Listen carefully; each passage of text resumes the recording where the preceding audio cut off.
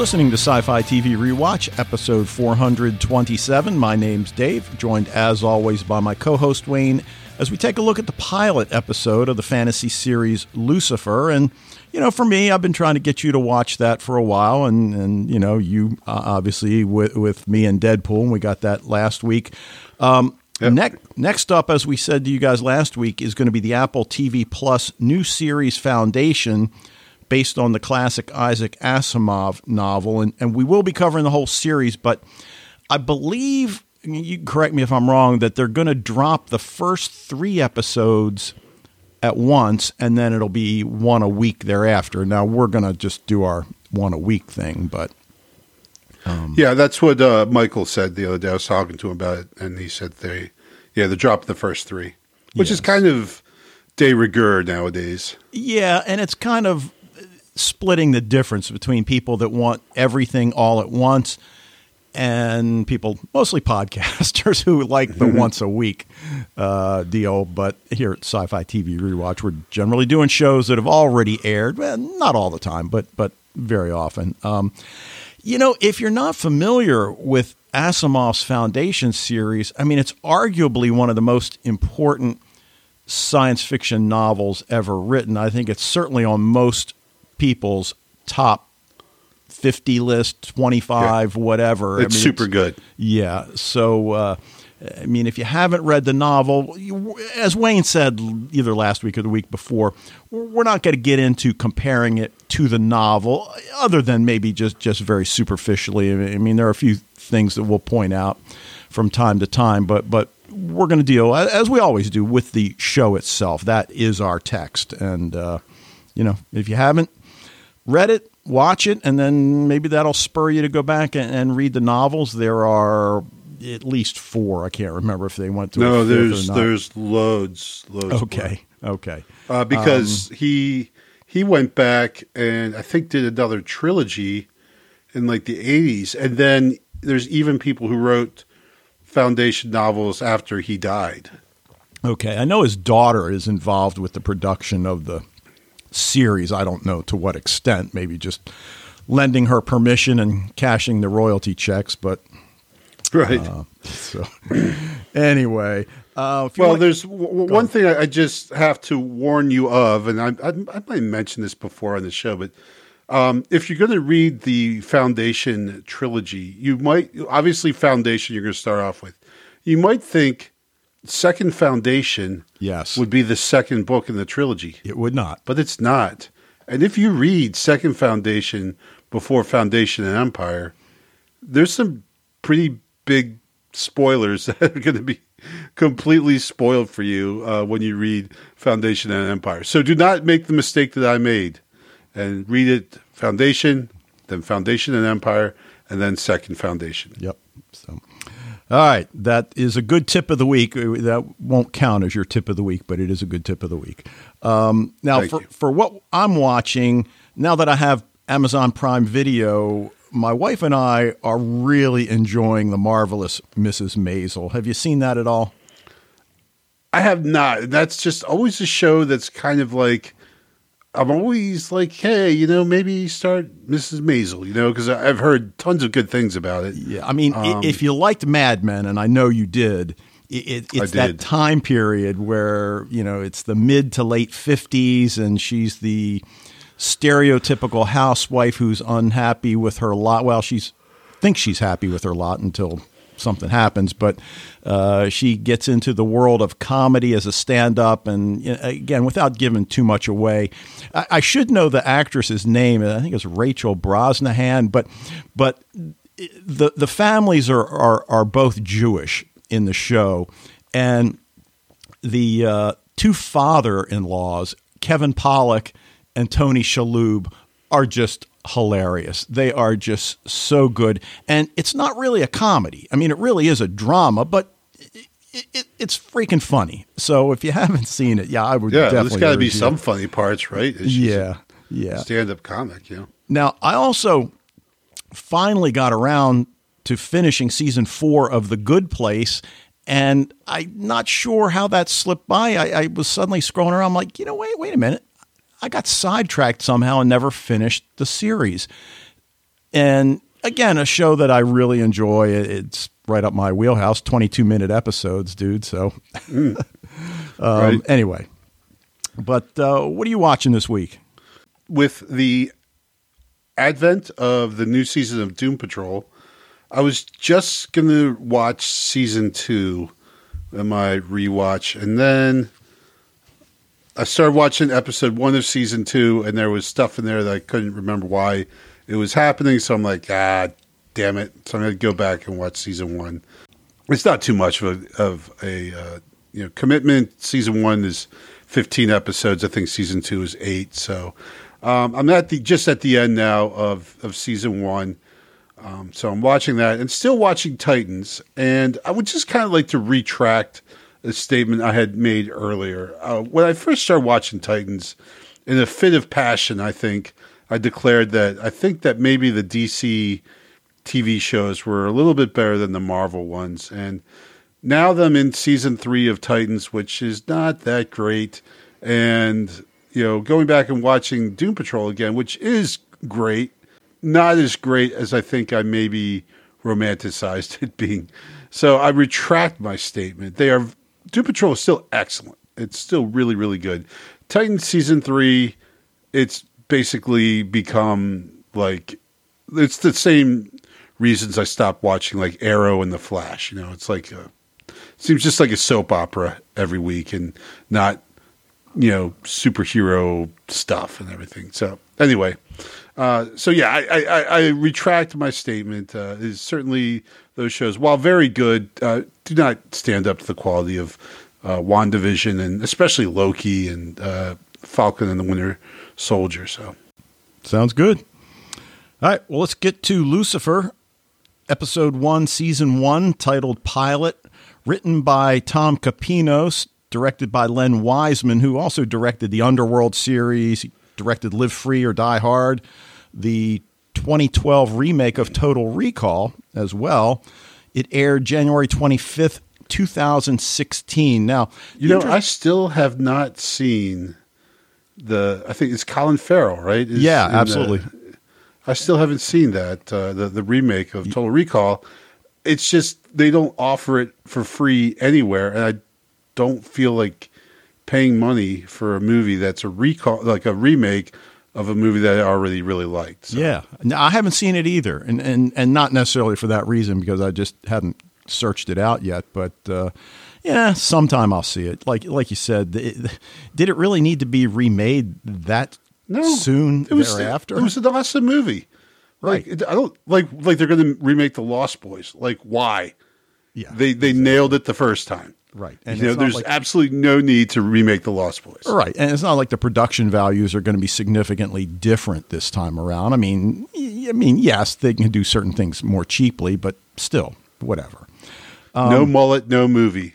Yeah. That's what I say. All right. Now, this urban fantasy series, which was developed by Tom Capinos, who also wrote this episode. I know him from the Showtime series Californication with David Duchovny, who played this famous novelist who was off the rails at this point. But Lucifer, seasons 1 through 3 were on Fox, and then Fox, for whatever reason, didn't renew it. Netflix picked it up for season 4. It exploded. And then, of course, there was a season 5 and then a season 6, which they knew was going to be the last going in. 93 total episodes. And I think I've mentioned before, I wrote episodic reviews for Den of Geek, starting with season 3. So, am I an expert on Lucifer? I don't know about an expert. I know the show really well, just as you. Were you an expert on Deadpool? Maybe, but you certainly know the film really well. So, I'm going to try to not spoil things, but I feel it incumbent on me to point some things out because it can be a polarizing show for some people because it's about the devil. And, without getting into too much heavy theology. I mean, one of the things that the show explores and the character Lucifer, kind of points out in this episode is that he feels he was done badly by dear old dad. And yes, he led a rebellion against his father. But, it's one of those things that I think you can look at Lucifer as a metaphor of certain things, and what son hasn't rebelled against his father at some point. So boring sons. Right. Looking at it from that perspective. Yeah. Well, and also if you're upset because they present Lucifer as some kind of anti-hero, it's like, I hate to break it to you, but that's a tradition going all the way back to John Milton in the 18th century. So they're not really breaking new ground with that. Well, right. And then again, I've had discussions with some people and read things online, that, you're deviating from the word of God, i.e. the Bible. And then you get into, who really wrote the Bible? And again, we're not going to go down that path at this point. Just judge it as a TV show.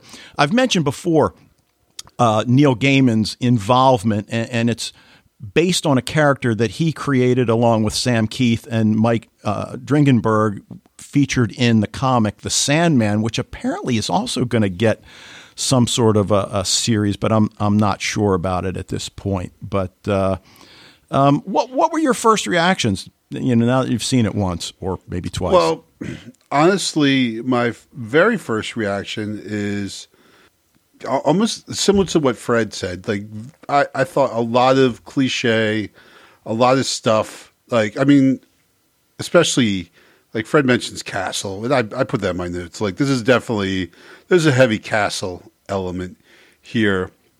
A lot of it very much like supernatural. So there's a lot of stuff that I just didn't see as fresh.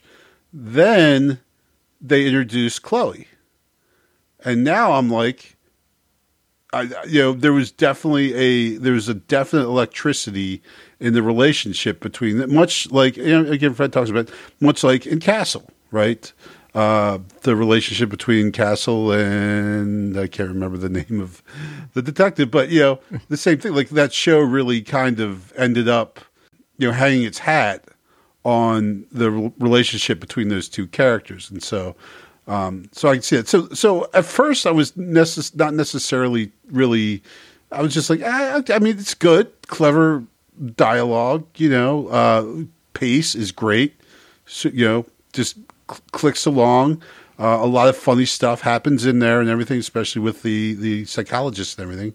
But I wasn't really, I was wondering how on earth did this get 6 seasons? And then, like I said, once we start getting into that relationship between those two and see those two on screen together, then I'm like, okay, these two they're on fire together. They really, really work. And I can see how you could build a show on that. Well, the irony is, and I agree with you 100%, that's only a small part of the show as it moves forward, and it doesn't really even take all that long. I mean, look, it is a procedural show. There is a crime of the week, but generally it ties in thematically to one of the recurring arcs, which generally revolve around identity, search for self.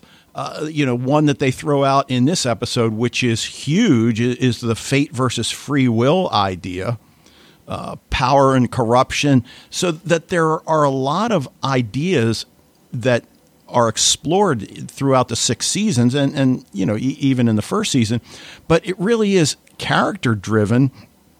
And, even with Mazikeen, who we certainly know from The Librarians, right? Leslie Ann Brandt, who was, God, I can't think of Lamia in The Librarians, where she was kind of a bad guy in that show. In here, I think in the episode we watched that we're talking about, it's a little unclear who she is, what her relationship to Lucifer is. Clearly, she is what come to be known as celestials. I'll throw it out there. She's a demon. So she has a relationship with Lucifer in hell, because she even mentions, when are we going back to hell? I want to go back. I'm tired of L.A., which, again, is kind of ironic, but she's into punishment. But, I think one of the things that hangs over our head right from the start is, all right, we establish that he really is who he says he is, and we see him, reveal his devil face, and certainly when his brother Amenadiel shows up, there's no question there. I mean, yeah, fine, you're President Wayne Palmer. Yeah, we get that. You're a bad dude. Well, Wayne Palmer was a good guy. I like Wayne Palmer. He's one of my favorite characters. He was a good guy. So I like D.B. Woodside. He's a hell of an actor. Oh, he's just tremendous in this show, and he's a huge part of the narrative in this show. So you will see a ton of him, and he refers to Lucifer as his brother, and yes, he is his brother angel. I mean, in the same sense that I have a brother and you have two sisters. Well, again, they're celestials, that they refer to their father in the same way. They were apparently raised together. So, there is but there's no getting around the fact that Lucifer is who he says he is. Now the question becomes, who will he reveal himself to? Because he spends the whole time, look, I told you I'm invulnerable. I'm the devil. Yeah, right. Sure you are, bud. Right. Well, yeah, that was so. One thing I really liked about the show is how open he is with telling people who he is. Like, I'm Lucifer. I'm the devil. I'm immortal. Like he doesn't try to. It's not like some secret he's trying to hide, some hidden identity. He's openly admitting who he is. Right. But you're right. Obviously, it's often a stretch for people to believe him. Right. And to this point, he's only shown himself to bad people. So Chloe, has only been told who he is. And she certainly has seen things that she can't explain. And that's certainly a recurring theme throughout the next few episodes. Dude, my wife fell asleep early, so I'm like, all right, I really don't need to rewatch episode 1 again because I've seen it so many times. I know it well. Let me take a look at episode 2. I'll be able to. 4 episodes later, I'd gotten up to episode 6. So it's, But the other question that we have to embrace here is Lucifer who we've been taught he is? And I think part of what the show is trying to do is, especially if you look at it metaphorically, that no, he's not completely. And I mean, it's certainly one of the humorous angles. You mentioned the therapist, Dr. Linda Martin. So by the end of the episode, he's basically trading tremendous sex for free therapy sessions. So, of course, she doesn't know that she's got the devil sitting on her couch, but there it is. And part of what his problem is that he's changing and he's not sure how to feel about it. And in one respect, it doesn't get much more human than that. Yeah, absolutely. Well, and like I said, I mean, it's not any kind of new idea to, even like I said, when John Milton penned Paradise Lost, when we initially meet Satan, as Donald Sutherland points out in Animal House, that Satan is quote unquote the hero, right? He is a rebelling against the tyranny, stoicism of heaven. So it's no new thing to try and present him as, because in a way he is like the ultimate rebel, right? The guy who stood up to the divine itself. Right. So while, on one hand, throughout history has been, cast as, a demon, as a tempter, as the essence of all that is evil. On the other hand, there's some people for centuries now who have then turned it around to say, all right, well, he's actually he's kind of an anti-hero. He's a rebel. He's courageously resisting. Right. And his punishment was to be sent down to hell as hell's gatekeeper. And of course, that's one of the questions that we also are presented with. Well, if he's on Earth in Los Angeles, who's watching hell? And that's why Amenadiel's there. It's like, okay, brother, you've had your fun. Time to return to hell. And we certainly know that he's been sent by their father to send that message. But of course, Lucifer's not ready to go. And, you mentioned the dynamic between Lucifer and Chloe. Certainly there's that sexual element to it, and mostly on his end at this point, because as you mentioned initially in Castle, and I think Fred even mentions this in his feedback, she was really repulsed by him. But again, she kind of played along with Castle, as does Chloe here. But she's an outcast within the LAPD in the same sense that he's an outcast among the Celestials. And we learn that apparently she did not rubber stamp a fellow police officer's account of, I guess a police-involved shooting earlier, and now nobody will work with her. So, I think at this point, that's as important as any aspect of their relationship, that they both are they have that aspect of their lives in common. And you mentioned the anti-hero angle. I mean, can Lucifer be the hero, push aside the anti-hero? Because again, the other thing, and it's not just because Nathan Fillion's in both shows, but his character and the characters in the show often remind me of Firefly, where you've got people that are ostensibly criminals, right? They're smugglers. Mm-hmm. They're breaking the law. But time and again, when they're presented with a moral dilemma, they do the right thing, albeit grudgingly at times. But that's just who they are. They do heroic things.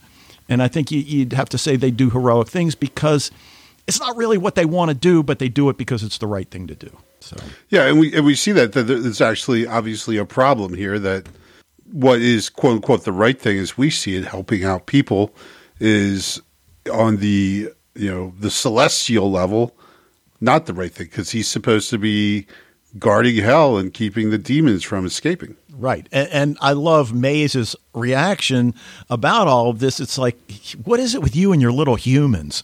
And she's just such a great character. I mean, as you get into the show and you experience the different characters, I'm not sure who my favorite character really is, to be quite honest.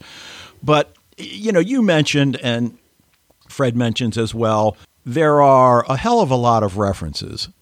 See what I did there? So that, it's like, Chloe, how many times did she say, "What the hell are you thinking?" And right. And that, I don't want to say it never goes away, but it's almost always there. And I find it, I don't know, I find it charming. I'll use that word. It doesn't do anything except, increase the experience for me. I don't mind it. I mean, the opening scene where No Rest for the Wicked is playing, and he's driving down L.A. in his 62 black Corvette, which is a vehicle we're going to see throughout the series, and gets pulled over by that cop, and establishes that one of his powers is that people like to tell me things, and that whole idea, tell me, what is it you desire? And he, again, we establish the fact that, well, that can be rather handy in an interrogation of suspects or witnesses or whatever. And, we see that when, he's cooperative with, are you bribing me? Yeah. Is this not enough? Yeah. Right. Yeah. That was classic, right? Right. Like, again, not even totally unrepentant, right? Yep. Did you notice his license plate? Fallen one, yeah. Yeah. So that was very cool. Nice. But, we learn early on he owns this upscale nightclub called Lux. And as Maze, I almost called her Lamia, as Maze tells him, I didn't leave hell to be a bartender, and she challenges him to do something significant. And even though he claims he's retired, he of course means being retired from hell. But I guess for him, the lure and the appeal of punishing the guilty is something that won't go away. And then we get into, see now here, I hope it's this episode, but I don't think it's any big reveal. But for him, it's not only, punishing the guilty, it's getting justice for the victims. And that as the series goes on, that becomes maybe even more important to him than punishment, which he will enjoy for quite a while. But like the guy when he thinks with Jimmy, right? When he thinks he's dead, he's been killed, he's pissed because he didn't get to properly punish him. So, he also floats that idea that he's not inherently evil, as dear old Dad has decided. And when his question to Amenadiel, dude, what about Amenadiel's power? Yeah, with the wings. He slows time. Oh, okay, yeah. Right, and that's like, and Lucifer, it's like, oh crap. I think he there's a bowl of fruit, and it's like, dude, he's going to take the apple, right? Yeah, right. And he tosses it up in the air, and he's like, oh crap, and he realizes that Amenadiel has come to see him again. The other thing that gets established is that Lucifer does people favors, and while this isn't necessarily Robert Johnson down at the crossroads, it's not unlike that. So, the crime here is that female celebrity Delilah, who's concerned that the favor he did for her, did she sell her soul to the devil? Now, she doesn't, of course, mean literally the devil. Well, does she not? Nah, Well, I don't think there's any evidence one way or the other, because she gets killed, so we really can't explore that further. But, I mean, what we've seen of Lucifer, I kind of doubt that, because what's his response? What does he want from her? He says he wants her to simply, live your life and do the right thing. The choices are on you, my dear, right? And we get that establishment of fate versus free will, that you have a choice in your life. And throughout this episode, as we hear about his favors, he doesn't want anything nefarious in return from these people. Right. He says, just pull yourself together. That's all I'm asking. What happens now, that's up to you. And I think more than almost anything, that establishes who this guy is. Right, and there's also no talk about like improving herself in a spiritual manner. Like, it didn't say, well, you need to start going to church. You need to say your prayers every night or anything. It's about being the best you can be here on Earth. Exactly. Yeah, right, which is you would think might be unusual for someone who is aware that there is a celestial plane, as we said, and that there is divine reward and punishment. Yeah, exactly. Of course, the whole idea you already mentioned, I think we both did actually, his immortality as he presents it.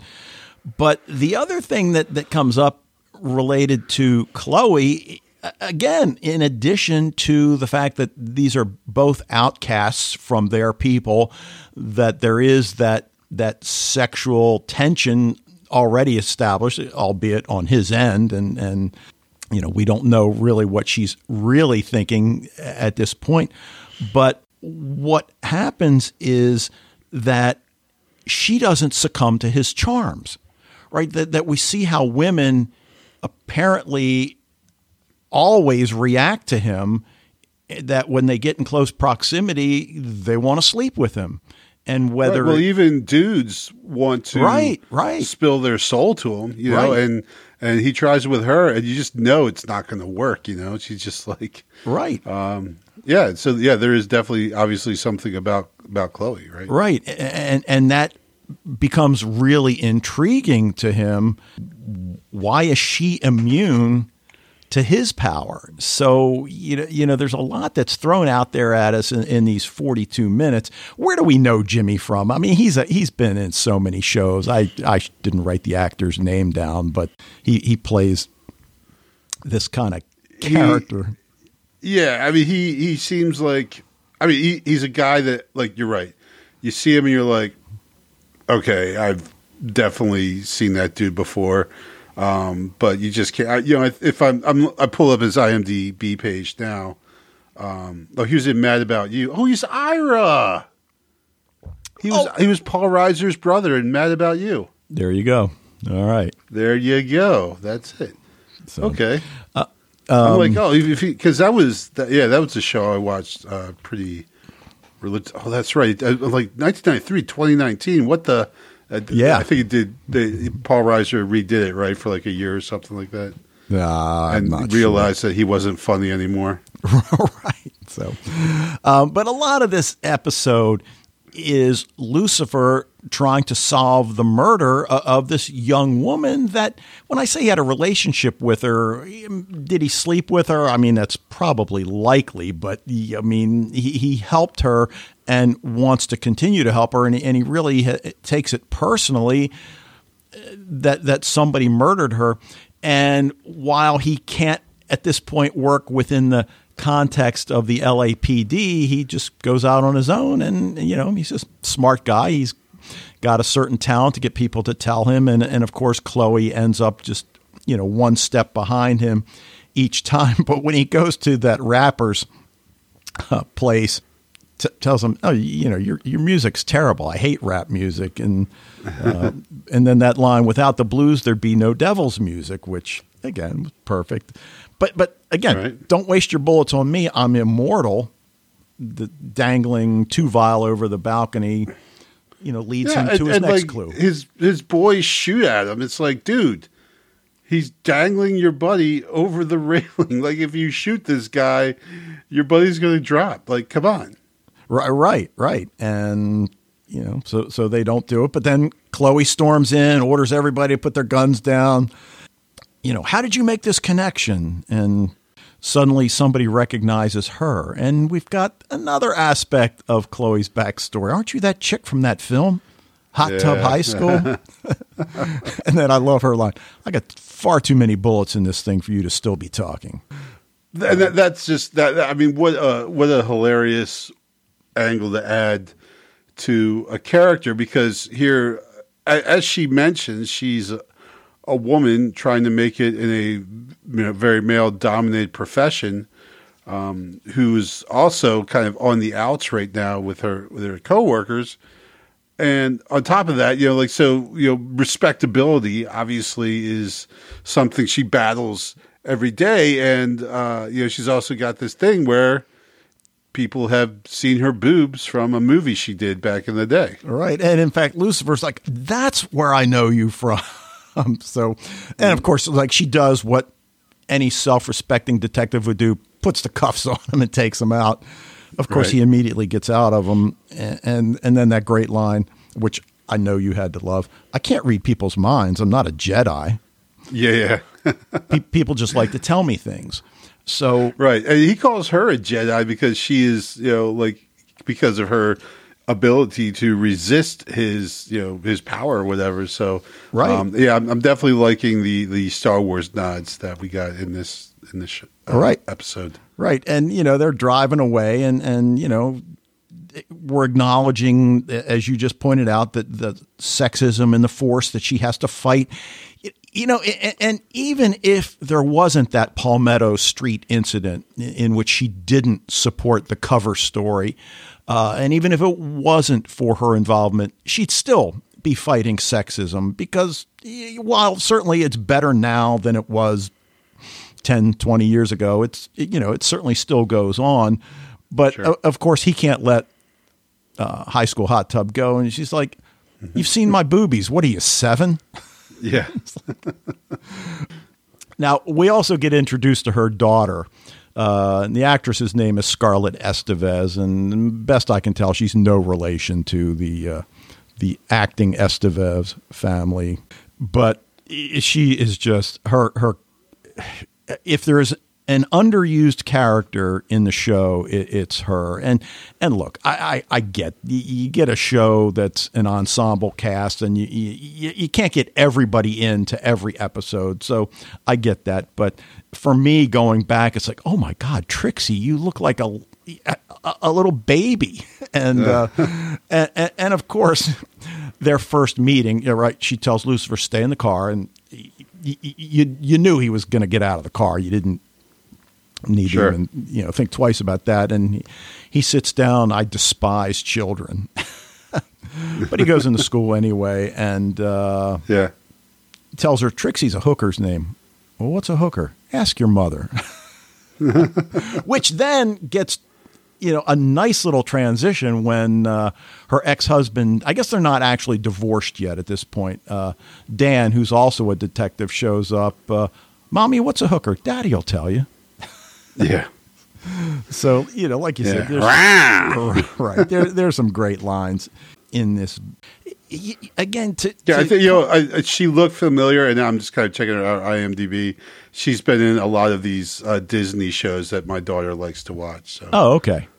Bunked in Raven's Home. So that's where I have caught her before. Okay. So they have tracked down Dr. Linda Martin, the therapist that we mentioned earlier, and because one of their suspects apparently was seeing her under a fake name. But Lucifer asks whether Trixie was planned, because children are hideous little creatures. And again, her response, are you aware of how dickish you sound? Yeah. But I don't think he really is. Because he says what he thinks, and he is not super concerned about how dickish he sounds, right? Right. But then he immediately goes to the mindset of wondering, well, why is Dan so eager to close this case when it's clear they don't have the real killer yet? So, that desire to do the right thing and get the right person rather than just do it the easy way, which doesn't give us a really good feeling for Dan at this point, that he's willing to convict or arrest at this point the wrong person just so they can close the case. And then all of a sudden, go ahead. We're automatically gonna be kind of like not feeling great about this guy because he's, we feel the sparks between Chloe and Lucifer, and he's her ex, so he's potentially that obstacle in their relationship. So right away they're going to establish him as being antagonistic, right? Detective douche. Yeah. So, which is something that carries on for quite a while, but. Nice. All of a sudden, out of the blue, Lucifer looks at her. It's like, did my father send you? Now, we know the significance of that statement. She has no clue what he's talking about. But as she's putting pieces together, he's not only trying to solve the crime, he's now trying to solve the enigma that is Chloe Decker. Why you don't look at me with carnal fascination? She's like, I find you repulsive. But clearly there's something about her. The other thing that gets established is when he tells her that my word is my bond. Well, I'm sorry. Actually, he says that to the therapist, psychologist. Right. Yeah. Because she's ready to have sex right then. He says, I'll be back. My word is my bond. And that is one of the things that we see out of Lucifer consistently is, as he says, I can't lie. So whether he can't or he won't, I mean, I don't want to say it doesn't make a difference, because it does make a difference. I mean, right. if you act because you just have no other choice, that's different from making a conscious decision. So yeah, it kind of ties in with what you said about free will and the exactly. to exercise that. I mean, you can definitely see why. I mean, obviously you're more fundamentalist Christians are not going to be fans of the show. And especially if you believe in any kind of predestination, certainly this show is going to fly in the face of that. Which, again, I just find, I mean, it is ironic on a number of levels, but if you're taking that tact, it's that if someone is evil, they can never change, that there is no redemption possible. Right. And as human beings, that's a frightening prospect to take. Now, that person might say, well, he's not a human being. Okay. Again, I don't want to go down that rabbit hole because it's easy to get sucked into that. Once we learn and Lucifer learns that nobody will work with her, I mean, we know where this is headed, just as Castle. Now, Castle, again, I can't remember now if this happens in episode 2 or even episode 3, but Castle ends up getting to be, I can't remember her name either. And how many, that show had like about 600 episodes, but he knows the mayor. So the mayor, says, right, you're going to let him work with, well, a similar thing happens with Lucifer. So, Kate Beckett. Kate Beckett. There we go.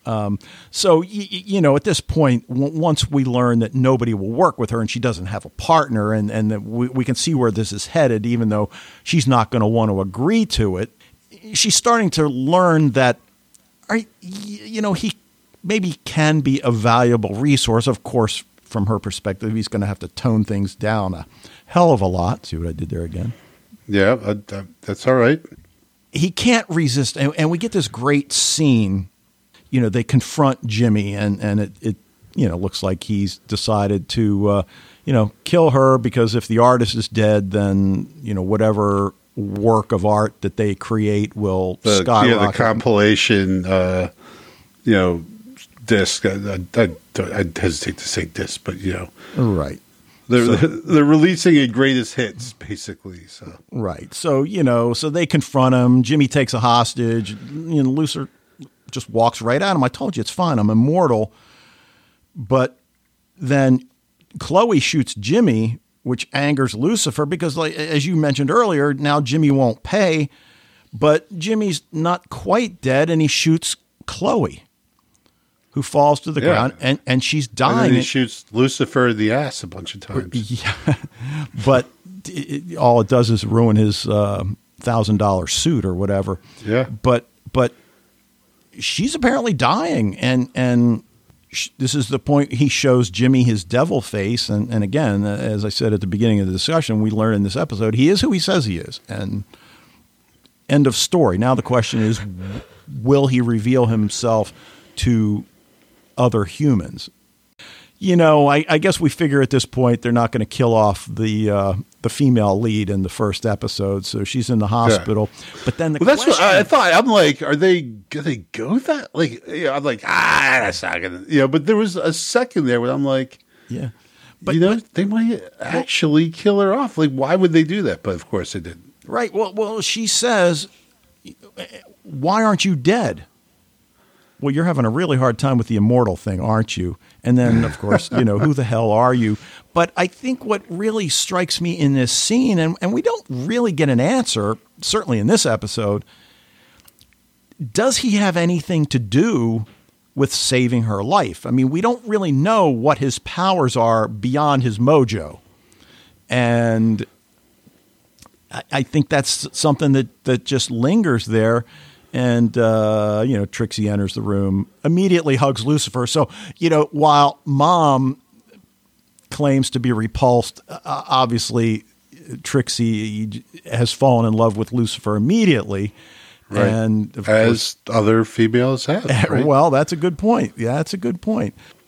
And then we get that closing scene where he drives up to Lux and time slows down again, indicating Amenadiel's presence. I don't like what I see. You're showing restraint, mercy. And I'm thinking like, wait a minute. When did that become a bad thing? Right. Well, when you're the devil, right? That's not in your job description. Right. And then, okay, I'll go out on a limb. We got another Star Wars reference. Scared I'm turning my back on the dark side, bro. But to Amenadiel's point about a balance that has to be maintained, and then my hatred for you goes stronger with every visit, he tells Lucifer, which... Yeah, that's harsh. Yeah, it is harsh. And again, we're not done, because Maze doesn't understand why Lucifer would save a human life, which then goes back to what I was saying a minute ago. What role did he play in saving her? Was it merely just confronting the gunman? Is that what she means? Or does she know something that we don't? I mean, I definitely got the impression that he pulled some kind of supernatural mojo to save her life. Okay. And I certainly lean in that direction. So, well, I'm sure you know yeah, I mean, there's some things that are, I mean, anyway, but her reaction is, I'm worried the humans are rubbing off on you. Stop caring. You're the devil. Right. And I think already at this point we realize, yeah, but he's kind of not at this point. I mean, he's not the devil, or you knew. So right, he's not this tempter trying to trick people into giving up their immortal soul. Right. He's actually the opposite. He does offer people choices, but it seems like he's hopes for them to make the choice towards I don't want to say necessarily morality, but the right choice, right? The human choice that is the right choice to make. So, right. And again, I can't get Malcolm Reynolds out of my head, that at this point, it's almost like he doesn't realize what he's doing. It just is the natural thing to do at this point. And as Mazikeen says, that the humans are rubbing off on you, and whatever it is, it's causing him consternation. And then we get that final great scene where he goes to Dr. Martin. We realize, okay, she's going to have to listen to his existential concerns now at this point. And, the devil's in therapy, I guess. So again, could say take it from The Sopranos, but, still, it is a clever decision for them to make here that the devil is going through some kind of existential crisis here, right? He's acting in opposition to his nature, right? And or the nature we've been led to believe is his nature, right? Or but apparently from the other characters saying what he's supposed to be doing, it seems like what he's supposed to be doing is what we traditionally believe he's supposed to be doing. Not necessarily tricking people, but certainly being the kind of high, like a torturer, right? Or an executioner. Right.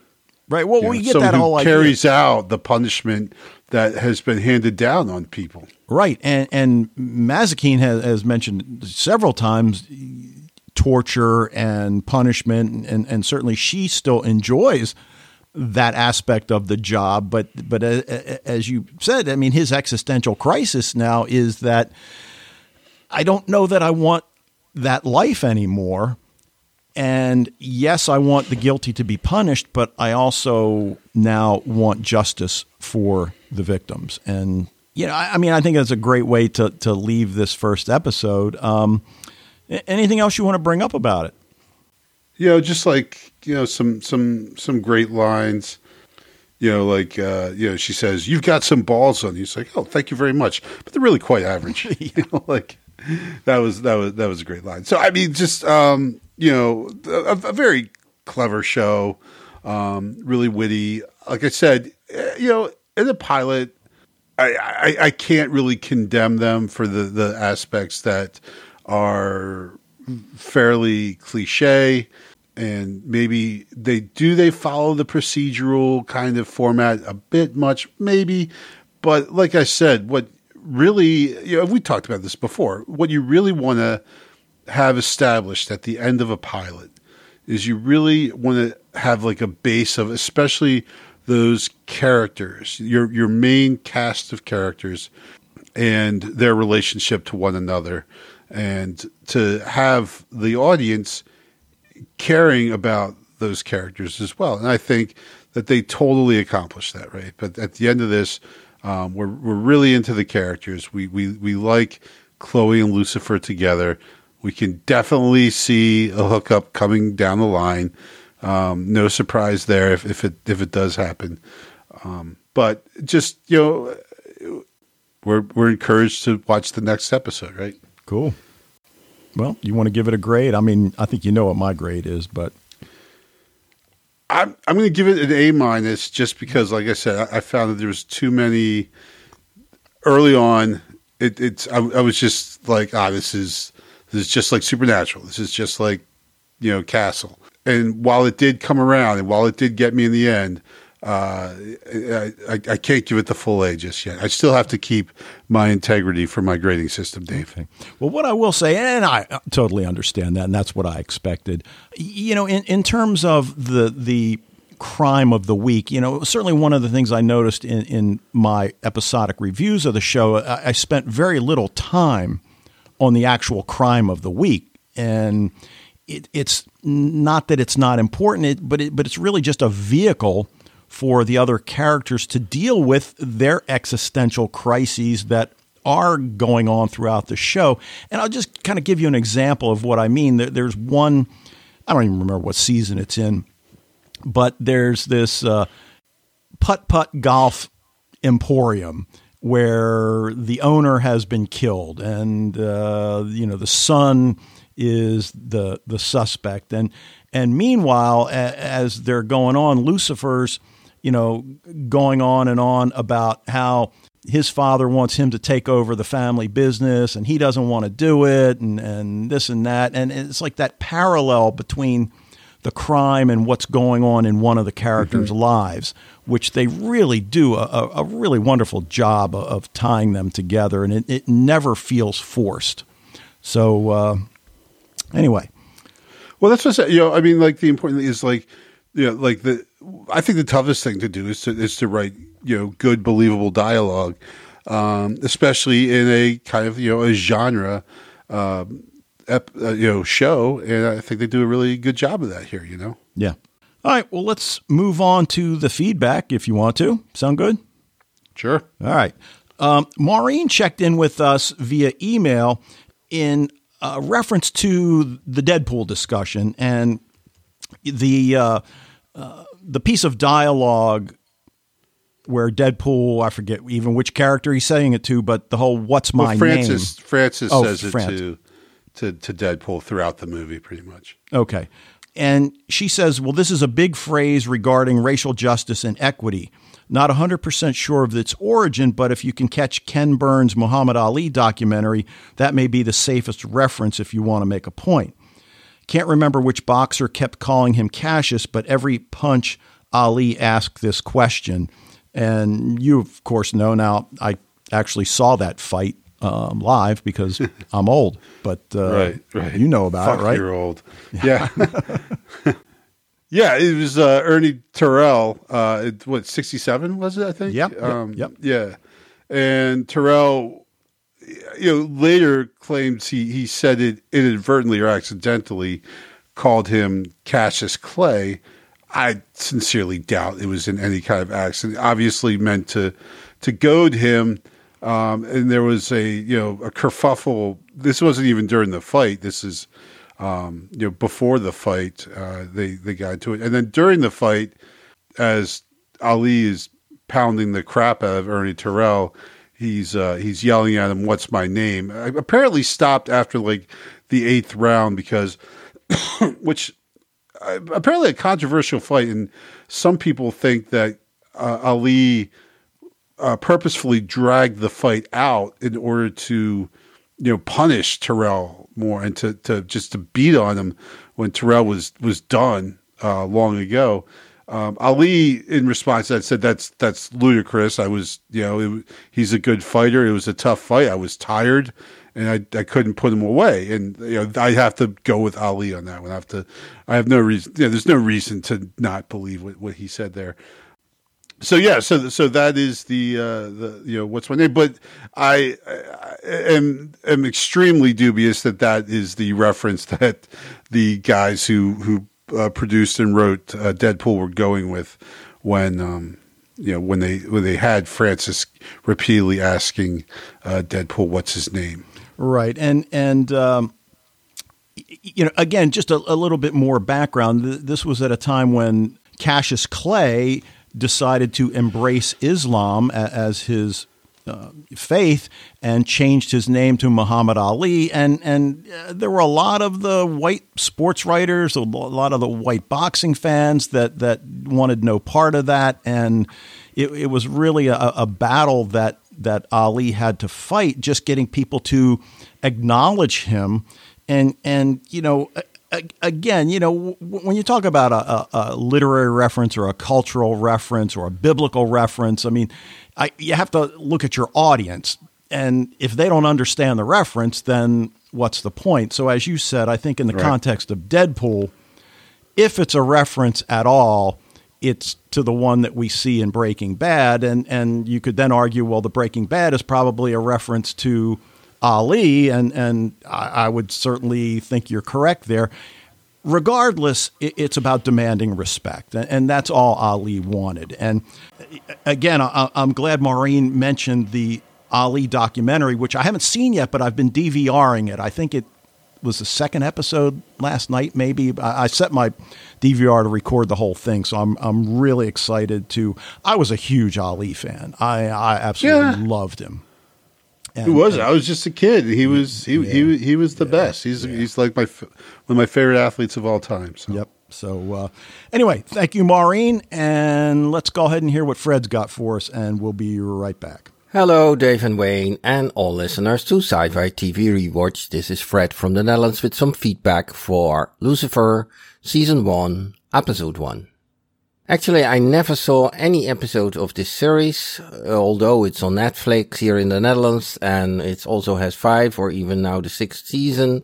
I saw ads about it, but never watched it. My wife, who you could hear 2 podcasts ago, did watch it for a few episodes, but she got disinterested because she said it's all more or less the same. Well, if it's all more or less the same, then I really wonder how it could get 5-6 seasons, but nevertheless, she obviously didn't like it enough to go on. Shortly coming back to 2 podcasts ago, Dave, you said that you did try the crime story Jet with Carla Gugino and also with the child actor Violet McGraw, and that you stopped after 1 episode. Well, Michael and I were quite enthusiastic about that series. It's a pity that you stopped. Also, Giancarlo Esposito is in it. And your main comment was that there was a child in a kind of violent series. Well, this Violet McGraw, she is really tough. She also played in The Hunting of Hill House, and you did a podcast about that, and although you made remarks on that, you had not so many problems about it. I would really advise to watch on. I think the child violence exposition combination is not high in this series, and it's really a Carla Gugino badass series. These days I'm also rating for IMDb, and I even gave it a 9. Okay, about Lucifer. First impression is quite Castle-like. Like in Castle we also have a female detective and of course in that case a writer that tries to hook up with that detective and tries to prove that he can be useful in her investigations. And that same model is, I think, true here. Difference is it's not a writer, but it's the devil. Also the witty lines are here, same as in Castle, just more excessive here. Is that just because of the pilot, and will that get less if it stays this way, in this high pace and this enormous amount of witty lines? I can imagine what my wife said, that after 5 or 6 episodes, you really get enough of that. But of course, I cannot judge that on just one episode. Another thing that let me think of Castle is the repulsion by the detective of working with this guy. Actually, they both don't want to work with Castle or with Lucifer here. And slowly they will get together and work together, but this tension will still be there. And I really see that coming. And in that sense, that's witty, that's nice, that's exciting. But on the other hand, if that's always the model, it also gets annoying. But on the other hand, it's also so intriguing that I will watch the second episode and have a look at that and whether my prediction is coming true. And perhaps I even need 3 or 4 episodes just like my wife. 2 last things. One is a terrible nitpick, and that's when the detective got shot and she's in the hospital and he is sitting there and her child comes in. She looks very fine, fully in makeup, etc. So that's quite unlikely. And the other thing is actually this Black Angel. It's a bit disturbing in this whole story, but okay, he is... It reminds me of Q in Star Trek The Next Generation, where Q is actually omnipotent and can tease Captain Picard and the whole crew of the Enterprise. But on the other hand, he is also restricted by the Q continuum and is getting restrictions and judgment, and his powers are getting withdrawn, etc. Okay, that was all for now. Greetings, all the best, Fred from the Netherlands. All right, Fred, I may get back to Jet because my lack of enthusiasm is more than just the child endangerment. I guess I didn't like the whole trope that she's immediately captured by the Russian mob and now, but I think, because each week, well, it seems like each week, frequently you mention Money Heist. And when I'm got the remote and I look at it, I'm like, oh, that looks like good. Wayne loves it. Maybe I should check it out. I'm like, I don't know. I think I'm just not into the heist film or show. I mean, I was never really into. Dude, you'll love it. I know. Trust me. I don't steer you wrong. I was going to say you've yet to steer me wrong. So there is that. Yeah. But anyway, so I may get back to that at some point. Definitely, as you said, the comparison to Castle is unmistakable. And I guess if you're going to rip off a show, of course, I can't remember what years Castle was airing. I guess Castle was certainly before Lucifer, because Lucifer was like 2016. For sure. So, but, if you're going to rip somebody off, you could do worse. There's worse. Yep. Exactly. Right. And then Amenadiel. Again, whether he's a brother in the sense that we have here on Earth, I'll just leave you at this point that he is his brother angel, and we'll go from there. But that is definitely not the last we will see of Amenadiel. That's for sure. Right. But and just one thing, I know that Fred said that that his wife saying that Lucifer is more or less the same, and how that. Wondering how a show could last so long with that.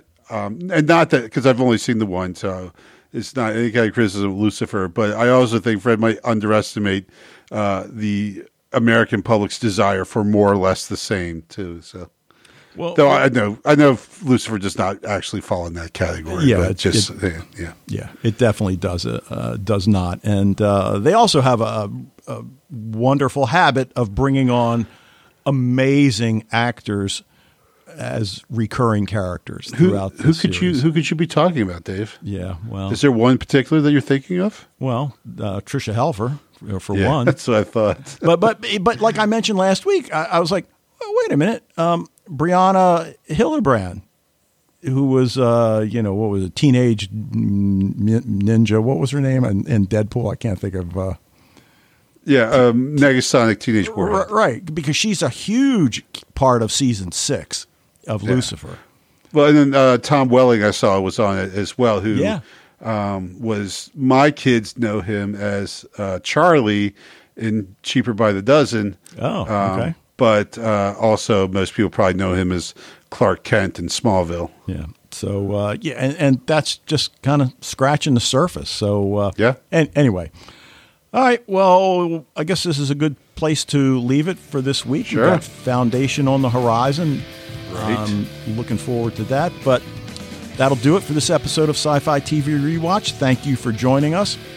Love to hear what you think about Lucifer, Deadpool, Foundation as we move down the road. Anything going on in your genre world. Join the Facebook group if you haven't already. Our email is sci-fi-tvrewatch@gmail.com. And we'll be back next time to talk about the pilot episode of the Apple TV Plus series Foundation. But until then... sometimes I wonder, like, how my wife and I, we've been married for 24 years now, and, how that could possibly be, especially on our first date, when she just turned to me and said, truth be told, I find you repulsive, like on a chemical level.